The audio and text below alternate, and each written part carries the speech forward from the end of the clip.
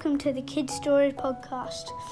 I'm Zen from Phillip Island, Australia. Thanks for listening. Thanks for that intro, Zen. And thanks for tuning in, everyone. I'm Phil Bechtel. Before we get started today, I want to let you know that Zen, who just did our introduction, has also contributed some drawings for us. You can check those out on the website. And I want to give a shout out to Scout from Newcastle, Australia. You have got to check out Scout's drawing, and especially the map that he made. It's very original and unique. You can find those at kidstoriespodcast.com. Thanks for those contributions, Scout and Zen, and thanks for listening, guys. I'm excited to be telling a Dropkick Kittycat story today. This one is titled, Talking Cats? It was another great day in the Pacific Northwest. Birds were singing, it was raining a little, and bears were rooting through the trash cans. Just kidding. There were no bears. Not today, anyway. Today, the neighborhood was out and about. Kids riding their bikes in circles, playing basketball in the driveways and falling down learning new skateboard tricks. Sisters Lily, River, and Ivy were pulling out their scooters from the garage when a couple familiar faces stopped by. "Hey, guys," said Patrick, their friend from down the street. "What you doing?" "Getting ready to do some scootin'," said River. "Hey, we're looking around for Claire's Lego toys. She thinks she left them outside yesterday," said Patrick. "Have you guys seen them?" The sisters all shook their heads. "Nope," said Lily. "We'll bring 'em over if we see 'em on our ride." Patrick and Claire continued walking around the neighborhood, hoping to find her missing toys. The sisters could see from the look on Claire's face, though, that she didn't have much hope. And so it went like this for the rest of the week. The girls head outside for the day to play tag or ball or scoot around, and someone else in the neighborhood would tell them about their lost toys. The girls didn't think much of it at first. Kids losing toys wasn't really surprising, especially in the summer when kids are more likely to leave their things outside overnight, until it happened to them. The girls left their badminton rackets and birdies outside one night and came out the next morning to find the birdies missing. "All right, guys," began Ivy. "This is starting to be a trend in the neighborhood. Now, every kid around has something go missing, right?" "Oh, yeah," said River and Lily at the same time. They thought for a moment about all the kids in the past week who had asked them if they'd seen some toy or another. "Do you think someone is taking them?" wondered River. "Let's make a list," said Lily. The girls were pretty good at making lists to help them organize their thoughts. Lily titled the list, Things We Know. "It always seems to be at night," said Ivy. "Nothing seems to go missing during the daytime. Kids just seem to notice it the next morning." "Yeah, like our birdies," said River. "I know they were down here before we came in last night. I totally remember seeing them down here." "But why didn't they take the rackets too?" said Ivy. "Who steals birdies but leaves rackets?" The girls thought for a bit, and Lily piped up. "They're too big. Everything that had gone missing is smaller. Our birdies, Claire's Legos, all the other stuff too. It has all been smaller toys. No basketballs or wagons or bicycles or baseball bats or badminton rackets." Lily wrote it down. Then they noticed their friends Jacob and Sophia coming down the road with Dropkick Kittycat. The girl's cat, Captain Pooper, rushed out of the garage to greet his best friend, Dropkick. Captain Pooper and Dropkick were rare cats in that they were able to play outside without running away. They even went on walks with the kids, just like a dog does. "What are you guys doing?" asked Sophia. The sisters explained everything to Sophia and Jacob, and they agreed that something was amiss. "Yeah, we've noticed that too," said Jacob. "I had some cars go missing the other day." Dropkick and Captain Pooper overheard the kids' conversation. "Sounds like someone is taking toys during the night," said Dropkick quietly to Captain Pooper. "It does," said Captain Pooper. Should we try to get to the bottom of this? Nah, said Dropkick. Let's see if they can figure it out themselves. And that's what the cats did. They watched the kids try and figure out who was behind the missing toys.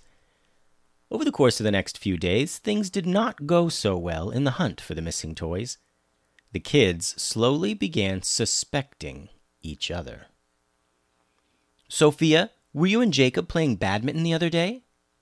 Patrick, I thought I heard the sounds of cars racing on the sidewalk coming from over by your house.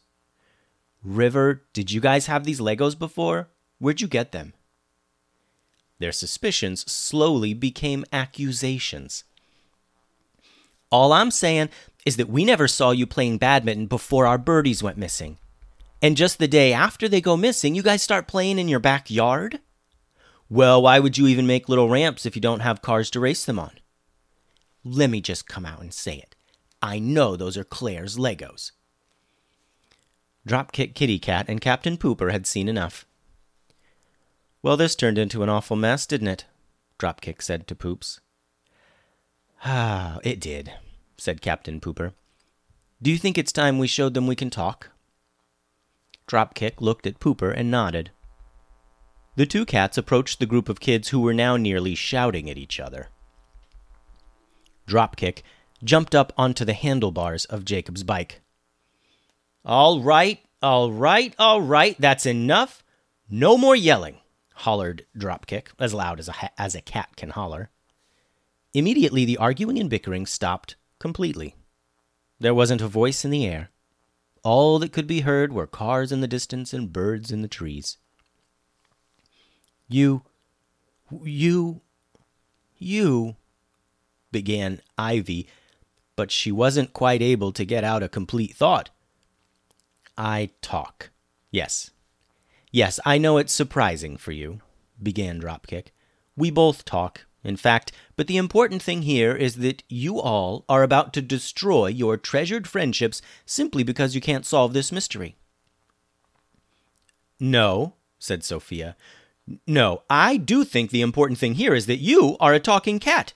That is definitely the most important thing right here, right now. This is unbelievable, said Jacob. Does anyone else know? No one else knows that we talk, and no one else will, said Captain Pooper. Grown-ups can't even hear us.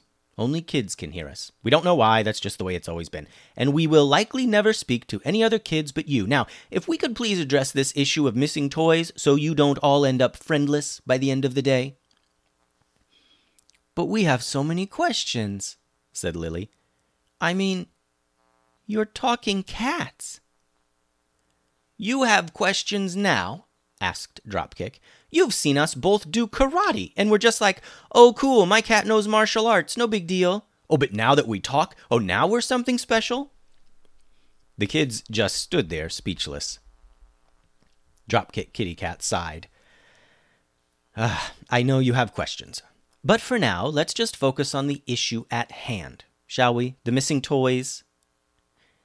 The kids kind of shook their heads and snapped out of it. Yeah, the missing toys, said Lily, pulling out her notebook from before. We wrote down some clues. The kids reviewed everything they knew for sure about this mystery, which wasn't much. Captain Pooper took this time to point out the obvious. One thing I need to mention first so you don't end up arguing again. You are children. You sleep at night. You do not run around the neighborhood stealing toys that others leave out on their lawns. So we can safely eliminate any of you from our suspect list. The kids then felt a bit guilty at accusing each other of theft. They caught each other's eyes and all mumbled their sorries. Me and the captain here will stake out the neighborhood tonight, said Dropkick. That's our logical next step. We'll report to you tomorrow morning with our findings. The kids kind of nodded a bit, but just stood there, still a bit shocked at their talking pets. Me and the captain need to do some planning. Go play, said Dropkick Kittycat. And with that, the kids all ran off, sharing their shock at having talking pets and wondering if all animals were able to talk, and were they able to talk to each other, and why don't grown-ups hear the animals, and all the hundreds of other questions one would reasonably have after learning what they just learned. I guess we just meet out here later tonight then, say 10 o'clock. If we keep our eyes open, we should encounter the toy thief, Dropkick said to Captain Pooper. Pooper agreed, and the two went about their day as they would any other. The kids tried to have a normal day, but it was hard, having just learned that their pets could talk. It was all they could talk about. They kept asking the cats to talk more, amazed at even the sight of an animal actually talking, but like any other day, this one finally came to a close, and the kids went in for dinner and bed. Each of them was careful to leave out a small toy as bait, though. They wanted to give the toy thief something to come out and get. And it worked. Late that night, Dropkick and Poops crept around the neighborhood like cats do, sticking to the shadows and trying to remain unseen. They found a good vantage point on top of a tall van parked in a driveway. From atop this van, they could see most of the neighborhood while also staying out of sight. They heard a shuffling from down the street and watched as a big, wobbly possum lumbered out from under someone's porch. The possum stood up on its hind legs and ate some service berries from a bush. It walked past two of the toys the kids left out for bait, seeming completely uninterested in anything that wasn't food. Then some noises came from the tree line nearby, a rustling among the forest floor. It was completely dark there, and even with the cats' excellent night vision, they weren't able to make out what was back there. The cats decided to get a closer look. They silently leaped down from the top of the van. Their paws patted gently on the road as they crossed the street and crept closer and closer to the tree line. From beneath a large bush, the cats could see, emerging from the dark forest, a little baby raccoon, and then another, and finally a fourth little raccoon. Captain Pooper and Dropkick Kittycat knew better than to approach these raccoon cubs. Their mother was certainly nearby and would be emerging from the forest soon. Dropkick and Poops waited and waited and waited. Meanwhile, the little raccoons were searching for food, smelling out trash cans and stealing the bait toys the kids had left out. Once the little raccoons were far enough away that they wouldn't hear, Dropkick said, "I'm guessing these cubs are on their own." "I agree," said Captain Pooper. "If there was a mom, we would have seen her by now. I say we keep our eyes on these little furries and see where they go." And so the cats followed the raccoons around for a while, until they stuffed their bellies with trash and generally wore themselves out. The little raccoon cubs then went back into the trees at the same spot they had emerged from before. The cats continued to follow, and eventually the raccoons led them to an old, nearly collapsed shed far behind the girl's house. Now, this old shed wasn't being used anymore. It was so old it had kind of just been swallowed up by the forest around it. The raccoons entered through a hole in the floor, and after a while, the shed went silent. Captain Pooper and Dropkick Kittycat returned to their homes for some well-deserved rest. The next day, all the kids, Ivy, Lily, River, Jacob, Sophia, Patrick, and Claire, were very excited to hear what the cats had found. And also they were pretty excited to just see the cats talk again. It was one of those things that was hard to believe even though they had just seen it the day before. "Well, kids," began Dropkick, "there isn't much to it, really. 4 orphaned raccoons living all alone in the shed back there. I'd guess they're maybe 10 months old. They're the ones that have been stealing the toys. And any food they can get their hands on as well," added Poops. "Raccoons make great mothers, but something must have happened to the mother of this nursery, and these 4 are back there all alone." "So, will we get our toys back?" asked one of the kids. Dropkick yawned and stretched. "I tell you what.